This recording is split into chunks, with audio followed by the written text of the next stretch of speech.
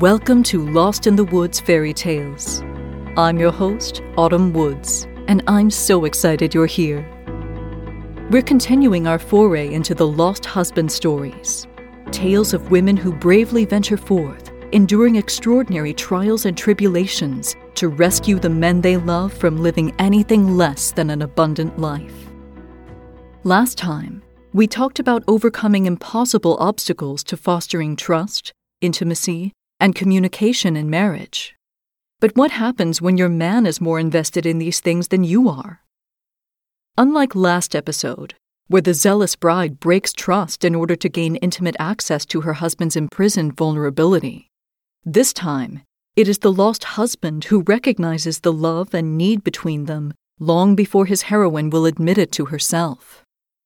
Like God, he loves her with an everlasting love, and knows that true freedom can only be experienced by them both when she willingly offers her love in return. The story of Beauty and the Beast has endured for generations in the hearts of men and women because it speaks of the transformative power of love. The earliest penned version of the story as we know it was written by French author Gabrielle Suzanne Barbeau de Villeneuve and published in 1740. This iteration offers a fascinating backstory left out of later adaptations and runs nearly 100 pages long.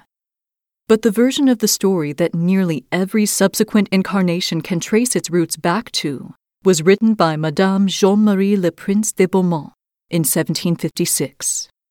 This is the one that countless authors and filmmakers from Jean Cocteau to Shelley Duvall to Disney referenced before putting their own spin on the tale as old as time. In it, we're taken on a journey with a young woman who knows the mechanics of her rescue mission, but learns that love is the oil that makes the machine run successfully. So, let's get lost as we read part 1 of Beauty and the Beast. Once upon a time, there was a very wealthy merchant who lived with his 6 children, 3 boys and 3 girls. Since he was a man of intelligence and good sense, he spared no expense in educating his children and hiring all kinds of tutors for them. His daughters were all very beautiful, but the youngest was admired by everyone. When she was little, people used to refer to her as the beautiful child. The name Beauty stuck, and as a result, her 2 sisters were always very jealous. The youngest daughter was not only more beautiful than her sisters, she was also better behaved. The 2 older sisters were vain and proud because the family had money. They tried to act like ladies of the court and paid no attention at all to girls from merchant families. They chose to spend their time only with people of rank. Every day, they went to balls, to the theater, to the park, and they made fun of their younger sister, who spent most of her time reading good books. Since the girls were known to be very wealthy, many prominent merchants were interested in marrying them. But the 2 older sisters always insisted that they would never marry unless they found a duke, or at the very least a count. Beauty, as I noted, this was the name of the youngest daughter, very politely thanked all those who proposed to her, but she told them that she was still too young for marriage, and that she planned to keep her father company for some years to come. Out of the blue, the merchant lost his fortune, and he had nothing left but a small country house quite far from town. With tears in his eyes, he told his children that they would have to live in that house from now on, and that, by working there like peasants, they could manage to make ends meet. The 2 elder daughters said that they did not want to leave town and that they had many admirers who would be more than happy to marry them, even though they were no longer wealthy. But the fine young ladies were wrong. Their admirers had lost all interest in them now that they were poor, and since they were disliked because of their pride, people said, "Those 2 girls don't deserve our sympathy. It's quite satisfying to see pride take a fall. Let them play the ladies while tending their sheep." At the same time, people were saying, "As for Beauty, we are very upset by her misfortune. She's such a good girl. She speaks so kindly to the poor. She is so sweet and sincere." There were a number of gentlemen who would have been happy to marry Beauty, even though she didn't have a penny. She told them that she could not bring herself to abandon her poor father in his distress, and that she would go with him to the country in order to comfort him and help him with his work. Poor Beauty had been upset at first by the loss of the family fortune, but she said to herself, "No matter how much I cry, my tears won't bring our fortune back. I must try to be happy without it." When they arrived at the country house, the merchant and his 3 sons began working the land. Beauty got up every day at 4 in the morning and started cleaning the house and preparing breakfast for the family. It was hard for her at first, because she was not used to working like a servant. At the end of 2 months, however, she became stronger, and the hard work made her very healthy. After finishing her housework, she read or sang while spinning. Her 2 sisters, by contrast, were bored to death. They got up at 10 in the morning, took walks all day long, and talked endlessly about the beautiful clothes they used to wear. "Look at our sister," they said to each other. "She is so stupid and such a simpleton that she is perfectly satisfied with her miserable lot." The good merchant did not agree with his daughters. He knew that Beauty could stand out in company in a way that her sisters could not. He admired the virtue of his daughter, above all, her patience. The sisters not only made her do all the housework, they also insulted her whenever they could. The family had lived an entire year in seclusion when the merchant received a letter informing him that a ship containing his merchandise had just arrived safely in its home port. The news made the 2 elder sisters giddy with excitement, for they thought they would finally be able to leave the countryside, where they were so bored.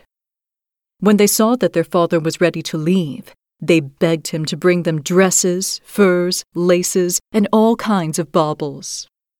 Beauty did not ask for anything, because she thought that all the money from the merchandise would not be enough to buy everything her sisters wanted. "Don't you want me to buy anything for you?" asked her father. "You are so kind to think of me," Beauty answered. "Can you bring me a rose? For there are none here." It was not that Beauty was anxious to have a rose, but she did not want to set an example that would make her sisters look bad. Her sisters would have said that she was asking for nothing in order to make herself look good.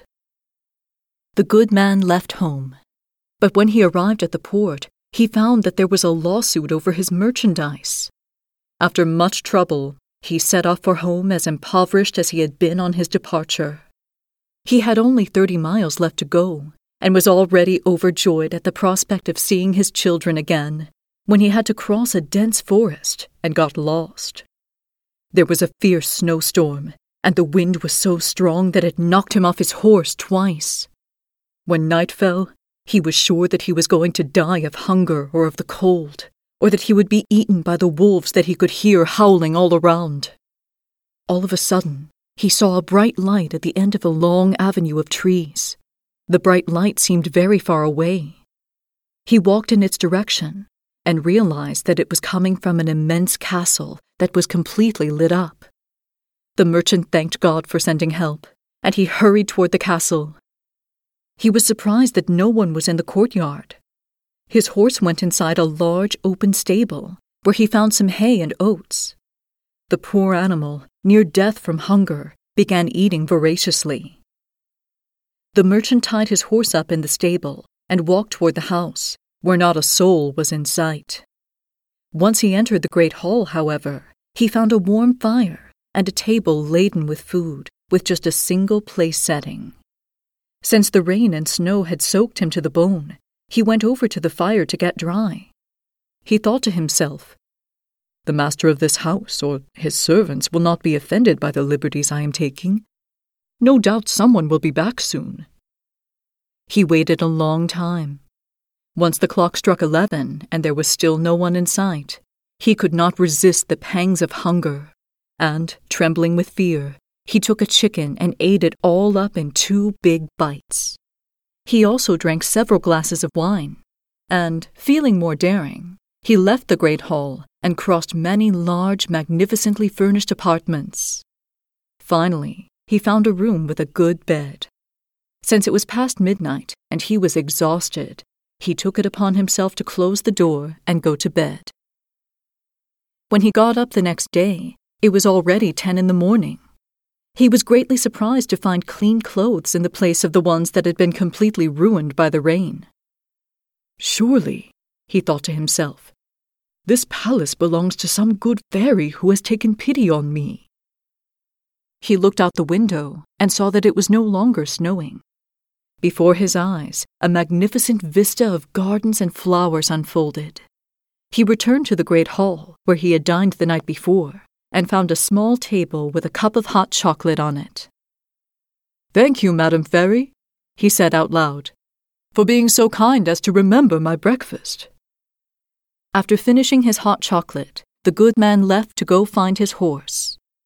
Passing beneath a magnificent arbor of roses, he remembered that Beauty had asked him for a rose, and he plucked one from a branch with many flowers on it. At that very moment, he heard a loud noise and saw a beast coming toward him. It looked so dreadful that he almost fainted. "You are very ungrateful," said the beast in a terrible voice. "I have saved your life by sheltering you in my castle, and you repay me by stealing my roses, which I love more than anything in the world. You will have to pay for your offense. I'm going to give you exactly a quarter of an hour to beg God's forgiveness." The merchant fell to his knees, and hands clasped, pleaded with the beast.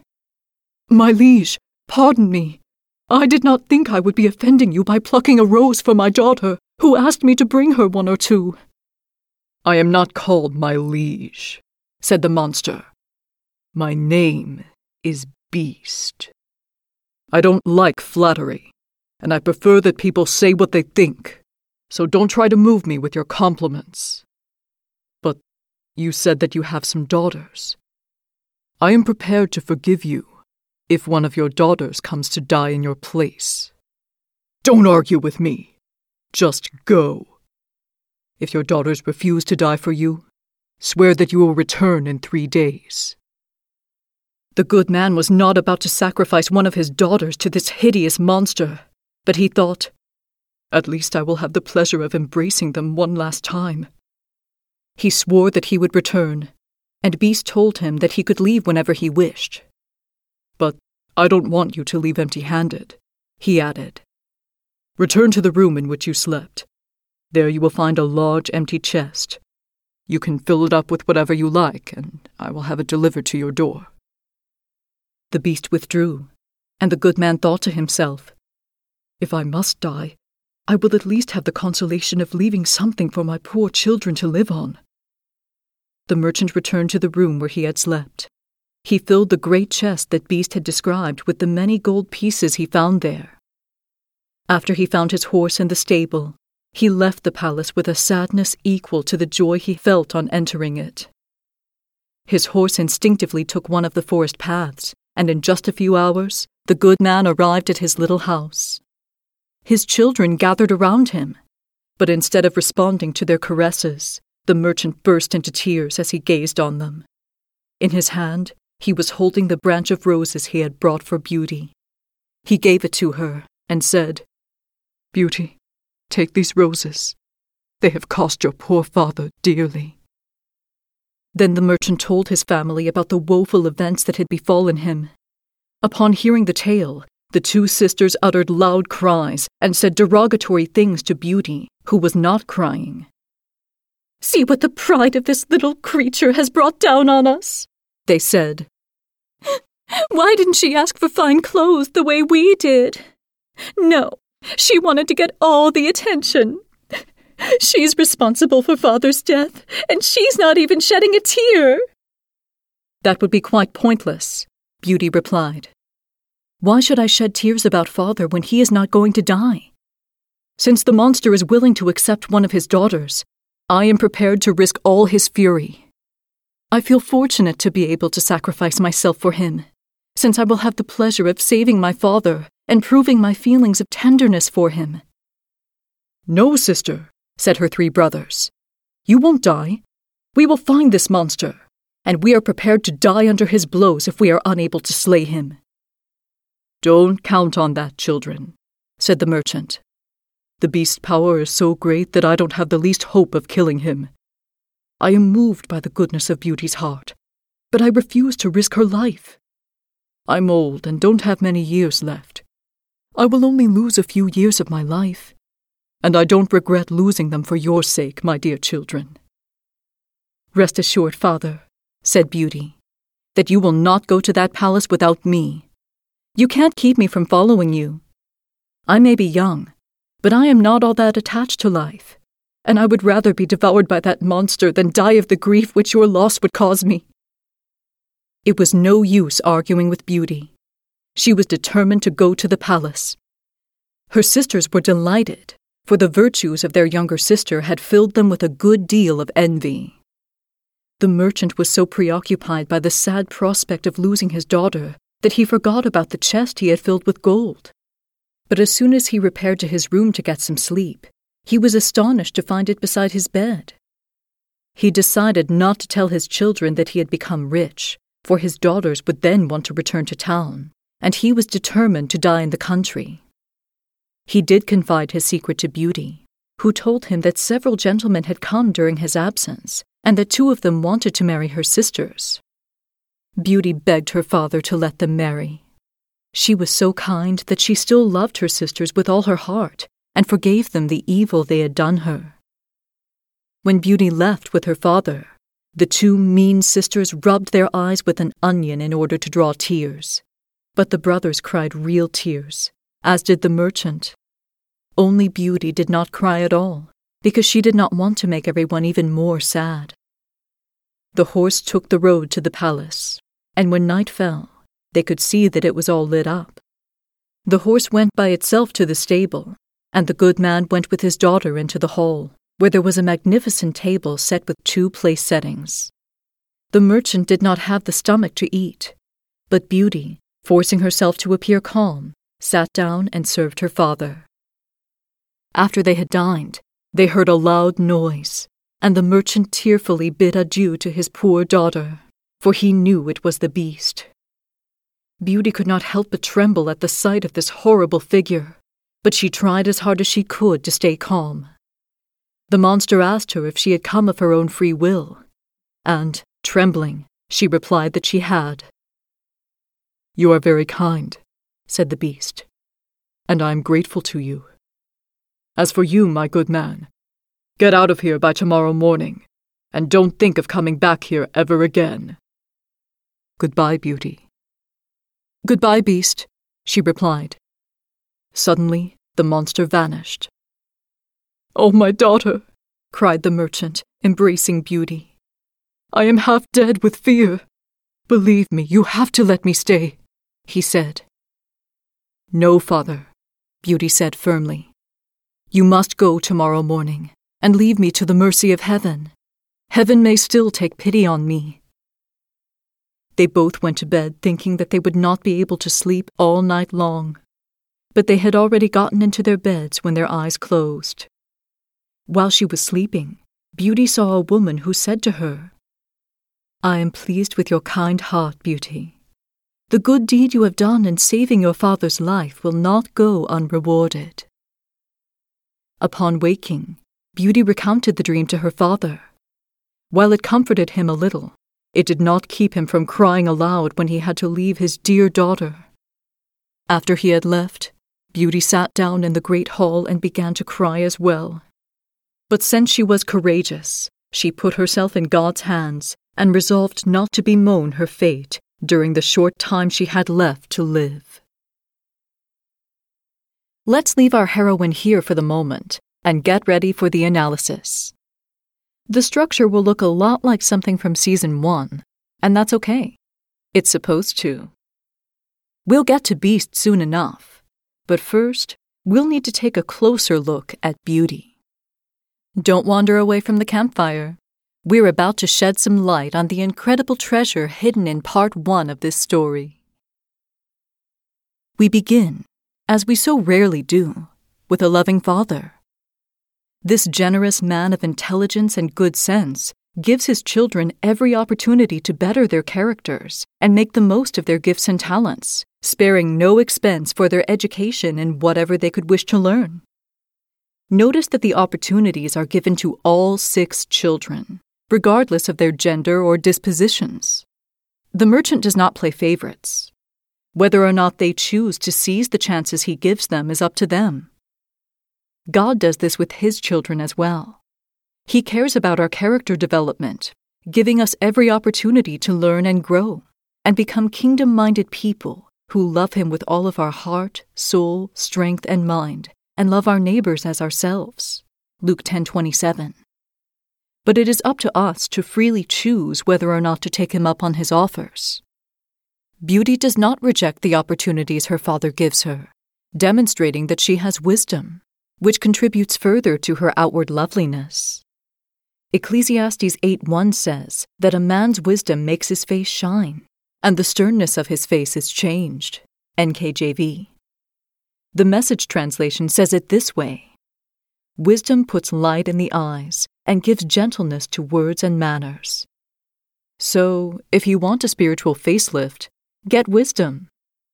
There is a loveliness about a godly woman that transcends age and physical imperfection, because God's holy character radiates from her eyes and resonates in the gentle timbre of her voice. Holiness in us is not perfection, but proof of continual sanctification, evidence that we choose to live set apart from the world, with a completely different agenda governing our thoughts, words, and actions, the agenda of drawing nearer to God and furthering his kingdom. If we seek first the kingdom of God and his righteousness, all these things shall be added to us. Matthew 6:33. And all these things can undoubtedly include enhanced physical beauty. If the liveliness of wisdom changes a pretty woman into a raving beauty, a beautiful woman with no wisdom is like a whitewashed tomb, beautiful on the outside, but on the inside, full of the bones of the dead and everything unclean. Matthew 23:27. Beauty's 2 older sisters fit into this description as perfectly as they do into their ornate gowns. There is nothing wrong with being lovely and having pretty things, as long as they do not take God's place in your heart. But these women have made finery, wealth, and social standing their idols. The voluminousness of their skirts has taken up all the space in the chambers of their hearts and coldly shoved the Lord and his teachings out into the library with their younger sister, who recognizes them for the treasures they are. Remember that in a series of 3, it is the third element that breaks the pattern. In this case, the youngest sibling. While the 2 older sisters flounce about town, pretending to be of higher rank than the merchant class they are born into, Beauty curls up with good books in the study. The elder sisters refuse to speak to their peers or associate with anyone below the aristocracy. But Beauty speaks kindly to the poor with sweetness and sincerity. Treading on the countless proposals strewn at their feet by merchantmen, the wicked sisters despise them in favor of dukes and counts. Beauty, on the other hand, kindly refuses her suitors in favor of caring for her father and continuing to mature into the woman she will become. We will explore the converse side of this later. For the moment, let's focus on the virtuous part. Compared to her sisters, Beauty is kingdom-minded. She protects the people in her charge because she loves them. She chooses to be a good steward of what she has that it may improve. Her sisters, in true false bride fashion, lust ambitiously for privileges and positions beyond their wisdom and capacity. They are not equipped to be great ladies because they do not know how to be noble servants. Jesus instructs us in Mark 9:35, anyone who wants to be first must be the very last and the servant of all. The entire family will have an opportunity to try their hand at servanthood in their own version of our world's current great shaking, financial ruin. Tearfully, the merchant informs his family that they are bankrupt and must relocate to the final bit of security he can give them, a small country cottage on a plot of land which everyone must help maintain. Stripped of nearly every comfort they once knew, the family must start again, carving out a new life for themselves in the wilderness. At first, the evil sisters are in denial, insisting that they will escape their father's misfortune in the houses of wealthy husbands, only to find that their horrible natures and empty purses have rendered them social pariahs. The only one given a lifeline in all of this is Beauty, whose godly nature has drawn the love and admiration of their neighbors and many wealthy gentlemen. But she does not take the easy way out. Instead, she chooses to remain with her family so that she may comfort her father and help him with his work. Don't roll your eyes. She's not some self-deprecating martyr. Beauty does not leap up to meet the challenge of poverty with giddy excitement. She has to square away with herself first. When she hears her father's news, she too is shocked and upset. She won't miss city life per se, but books and candlelight and comfortable reading chairs cost money the same as any of the privileges her sisters enjoy. Her regular pursuits are about to become rare luxuries, now that each action of her day-to-day life will take her 10 steps to achieve for every one she took before. Worst of all, she sees the despair on her father's face as he comes to terms with his inability to provide for his family as generously as he once could. He will need love and support to encourage him to find joy and humble confidence in his new role, bolstering that, of the 3 sisters, Beauty alone will willingly give him. After reflecting on these circumstances, Beauty resolves to move forward rather than remaining frozen in the past. "My tears won't bring our fortune back," she declares. "I must try to be happy without it." How is she able to arrive at this conclusion? The Apostle Paul writes, "I have learned to be content whatever the circumstances. I know what it is to be in need, and I know what it is to have plenty. I have learned the secret of being content in any and every situation. I can do all things through him who gives me strength." Philippians 4:11-13. Beauty's inner strength comes from the knowledge that her worth is not tied to her wealth. The attributes and character of God in her equip her to survive and thrive in her wilderness experience. Like Jesus, she is wild adventurousness tempered with a gentle and quiet spirit. She hungers and thirsts for knowledge and wisdom, as evidenced by her voracious reading habits. Each volume she opens is another world to explore, another adventure she gets to experience. Now, like the heroines in her stories, she is being given the opportunity to face down adversity with nothing but the unspoiled contents of her mind and heart, and see what good she can make with them.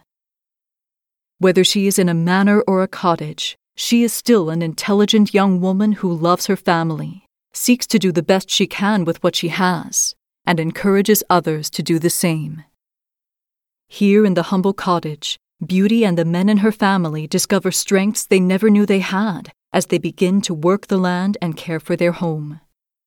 In true Proverbs 31 fashion, Beauty rises early every day to prepare breakfast and give her family the energy and encouragement to get up and get out the door for work.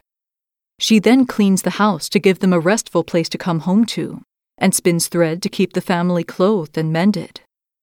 As she works diligently to protect her family and help them become their best selves, Beauty is undergoing the same kind of transformation as the men. Even though the work is hard for her at first, her new circumstances are a welcome test because they give her the opportunity to put actions to her words and beliefs. She feels her body and soul being pushed to their limits and revels in mastering the changes and challenges. She inspires her father and brothers to find joy in their new life as she conquers new tasks and marvels at the pleasure taken in a job well done. God means for us to take joy in the good works He assigns us. Nothing is better for a man than that his soul should enjoy good in his labor. Ecclesiastes 2:24. If you've struggled with or been kept in bondage over the Proverbs 31 woman, let's pause and address that for a moment.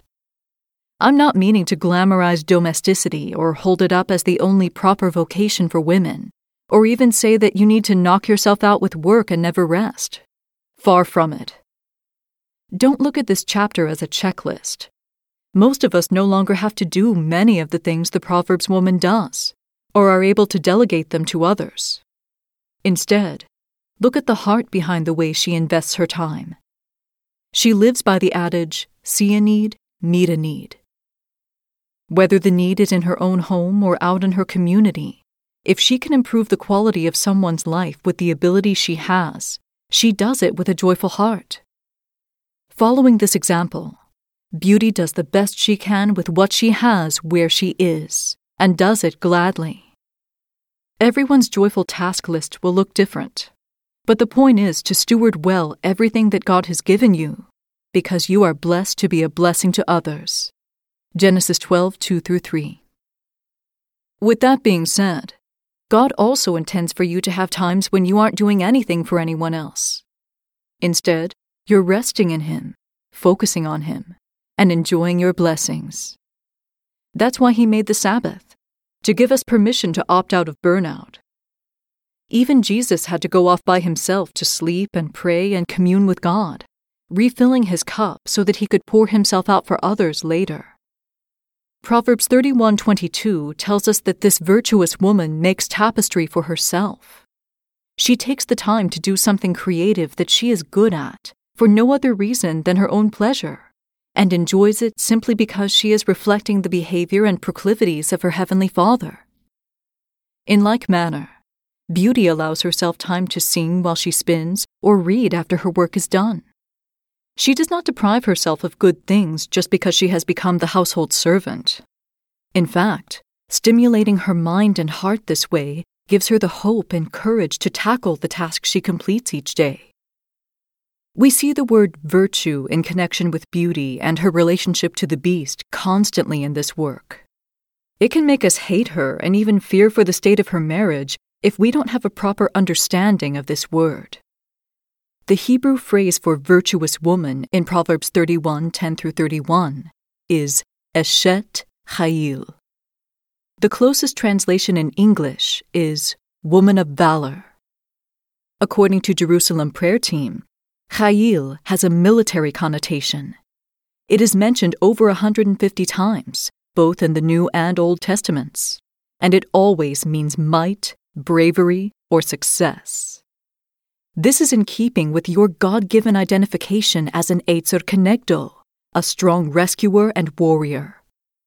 God's daughters are not simpering, whimpering women who hide behind their homes or their careers and pass off all dangerous challenges to the nearest man. We are mighty women of valor who successfully wage war against the kingdom of darkness no matter where we are posted. We go out and conquer everything that threatens the survival and well-being of those in our charge, from hunger and thirst to disease and ignorance, from despair and bondage to the onslaughts of the enemy himself. We do this because, like our brothers, we have been commissioned to be more than conquerors and to bring Jesus to all the world. Beauty has locked on to the secret of finding joy in the battle. Unfortunately, her sisters are not as adroit at adaptation. They sleep in and meander out the door every morning to take walks, trudging through the bog of memories of wealth and status. Not only do they ditch their younger sister and refuse to help her, they also mock her for finding peace and happiness in simple living. But their father knows better. He sees the patience and virtue in his daughter that distinguishes her from her sisters. The joy of the Lord is her strength. She has a gentle and quiet spirit, a confidence in who she is that allows her to deal mercifully with her sisters instead of competing with them or intentionally making their lives even more miserable. Ironically, these traits antagonize the wicked women even more and drive them to behave like Cinderella's stepsisters, blind to the benefits of the righteous example Beauty sets. If you are struggling with this kind of persecution, know that your Heavenly Father sees you and loves your beautiful heart. The wicked will be punished, and the righteous rewarded in His time, and He will give you rest and relief. When the time is right, He will remove them or you from your current situation and draw you nearer to Himself to heal your wounds. 1 year into their wilderness experience, the father learns that one of his ships has come into port with its cargo intact. While he prepares to meet the ship, his eldest daughters are busily planning to spend his money before he's even earned it. They pester him to bring them finery so that they may adorn themselves for their grand re-entry into society. Beauty only shakes her head and keeps her mouth shut. She knows that anything can happen and does not intend to get her hopes up. What little money may come from the cargo will be devoured by her greedy sisters. She has no intention of asking for any favors. There is wisdom in this, but already we are beginning to see a root of bitterness in Beauty's heart. While she does allow herself little luxuries, she is beginning to make a damaging agreement with herself. She does not deserve to be cherished. She has spent a year as the family servant, bearing the rejection of her sisters. While she is appreciated by her father and brothers, her sister's cruelty is beginning to erode the edges of her natural resolve. When her father gently presses her to ask him for something, Beauty concedes and requests that he bring her a rose. But this is more out of regard for her sisters than because of her actual desire for a present. The truth is that she doesn't want to start a civil war by asking for nothing and appearing too pious to them. Once her father leaves, she will be left alone to contend with the onslaughts of her sister's verbal abuse. Better to limit what they can use as ammunition. At this point, we have to address what the wilderness experience is meant to do.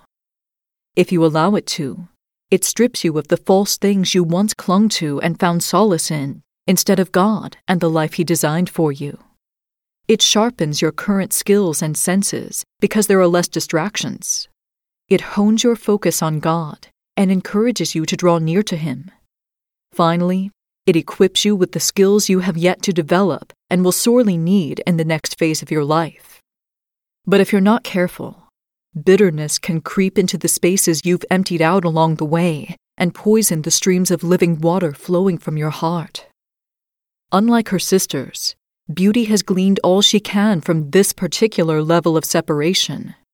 She knows that she can make a good life out of bravery, hard work, simplicity, and familial love. She knows that she can run a home and encourage others. But she has shot past the edge of what she needed to learn from her time in the cottage and crash-landed on the other side with severe heart wounds that she won't acknowledge because there isn't enough room for her own issues with her sister's belligerence taking up all the space in their home. She will need to be moved deeper into isolation, into a new kind of wilderness designed especially for her, before she loses touch with her value and becomes ineffective. Her opportunity arrives with her father's second ruination. After discovering that all his earnings have been garnished in lawsuits, he promptly turns around and heads for home. It is interesting that he must get lost in the woods, because his identity has not been jeopardized by the terrible news. He doesn't need to go questing to rediscover his purpose. In fact, he's excited to go home and spend time with his children. Perhaps it must occur because, out of all of his children, Beauty is the one he does not want to disappoint. She is becoming an independent woman, and there will be little he can provide for her before she takes the next step into adulthood. He cannot heal her wounds, but he can set her on the path to a great adventure, better than any treasure he could have brought home. Notice that Beauty is the only sister who asks for something living as a present, something that does not grow in their new home. A single rose will die in its time, but while it lives, it brings happiness and pleasure to those who see and smell it. And when properly maintained, the bush it grows from may last forever. In her desperation, Beauty has accidentally confessed that what she wants her father to bring her is the chance for a new and abundant life, ever growing and changing, away from the cottage and the servile existence she has assumed. A life in which she can be cherished and loved in return for simply being who she is. Unwittingly, the merchant is driven by her subconscious desire deep into the forest. Pushed off his horse by a blinding snowstorm, he trudges through the darkness, the ominous chorus of howling wolves urging the man on toward a mysterious light in the distance. Discovering that the light belongs to an immense castle, the merchant thanks God for his provision and takes his horse to the well-outfitted stable for relief before entering the vast edifice. When he does, he finds that great preparations have been made for someone to warm themselves by the fire and have an excellent dinner. He does not assume that these things have been done for him and waits patiently to see if anyone will come to greet him or enjoy the comforts of the room. After a decent interval, he makes himself at home, albeit graciously. He sleeps off the cares and cold of the night before and wakes up refreshed and renewed with a new set of clothes. After polishing off a cup of hot chocolate, he thanks the kind fairy whom he assumes presides over the estate and has seen to his needs. We know from the end of the story that he is correct. There is a good fairy who steers the magical mechanisms of the castle and sees that everyone in it is graciously provided for. She is our Holy Spirit figure, giving gentle instruction and encouragement to the castle's inhabitants, including Beauty, and showering them with gifts beyond measure. This comparison is further reinforced when we realize that much of what the good fairy does in the story is unseen, as is our counselor and his work, John 14:17. You may be wondering, if the good fairy is in charge, why doesn't she set Beast free? Why doesn't she give Beauty a hint as to what's really going on? The issue is that freedom is not foisted on anyone. It is a gift which must be received and accepted in order to be activated and fully enjoyed. Both Beauty and Beast have made agreements with one form of bondage or another. Just as we are given the freedom to accept or reject salvation and abundant life, they must choose liberation for themselves. As her father prepares to take his leave of the enchanted castle, he comes upon a beautiful rose arbor and innocently plucks a branch of flowers to bring home as a gift for Beauty. Instantly, the Beast breaks on the scene with a terrible roar, charging his ungrateful visitor to beg God's forgiveness for his theft and prepare to meet his end. When the merchant apologizes and explains his motivation, Beast dismisses his attempts at flattery and demands that in 3 days, one of the man's daughters must willingly come to the castle to die in his place. If they are too cowardly to come, the merchant must return himself. This is the first and last act of cruelty to others we see Beast commit. Within moments of issuing this terrible command, he instructs the merchant to return to his room and fill the empty chest there with anything he likes, for the Beast doesn't want him to return home empty-handed. He even offers to deliver the weighty bride price to the merchant's house. Like the prince in East of the Sun and West of the Moon, Beast is not a bad guy. But he has lived with his curse so long that his humanity has begun to retreat behind his animalistic exterior. In his loneliness, the prince has forgotten how to speak as a man without the growl of the beast in his throat. You may have experienced this yourself during a period of isolation. When you are removed from society, manners and graces that were once second nature to you atrophy like unused muscles. You forget how to carry on an engaging conversation, how to look out for the needs of others, how to present yourself with confident humility, remembering that you have value and good God-given works to do in this world to glorify Him and bless others. And you can forget that you don't have to gruffly take advantage of others in order to get what you need. Beast is desperate for deliverance, and although the terms of his curse do not require a human sacrifice per se, he gets diabolically creative to secure the kind of sacrifice that is required to set him free. But we can tell that this is not his true nature. This brief flash of cruelty is undercut again and again by his generosity and kind heart. His demand that one of the daughters come to die in the merchant's place is a powerful test to determine whether or not the prince has any hope of restoration. Unlike our last prince, he does not openly suggest that the daughter will be welcomed into anything but death once she arrives. Marriage in itself is a form of death, because you leave behind your old way of life, and much of what was familiar, to become a stranger in a strange land, starting a new life with your spouse.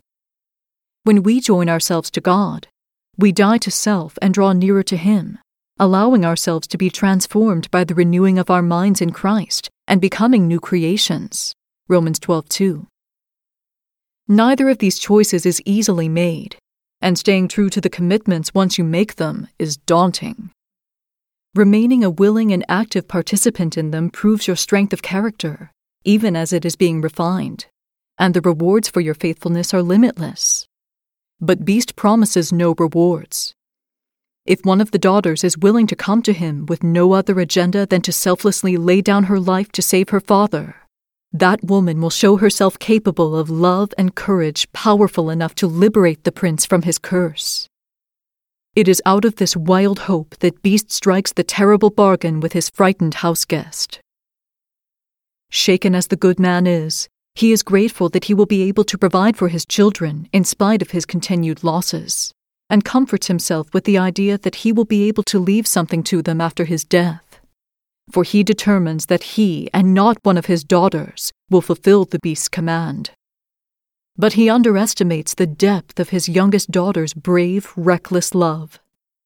She does not even waste time crying about the possibility of her father's death. Despite her sister's derogatory remarks and her brother's protective instincts, she rejoices at the opportunity to sacrifice herself to prove her love for her father, confessing that she is not all that attached to life and would rather be devoured than die of the grief her father's death would cause her. Her remarks may sound radical, but they are actually very biblical. Jesus tells us, "Greater love has no one than this, to lay down one's life for one's friends." John 15:13. And that whoever desires to save his life will lose it, but whoever loses his life for my sake will save it.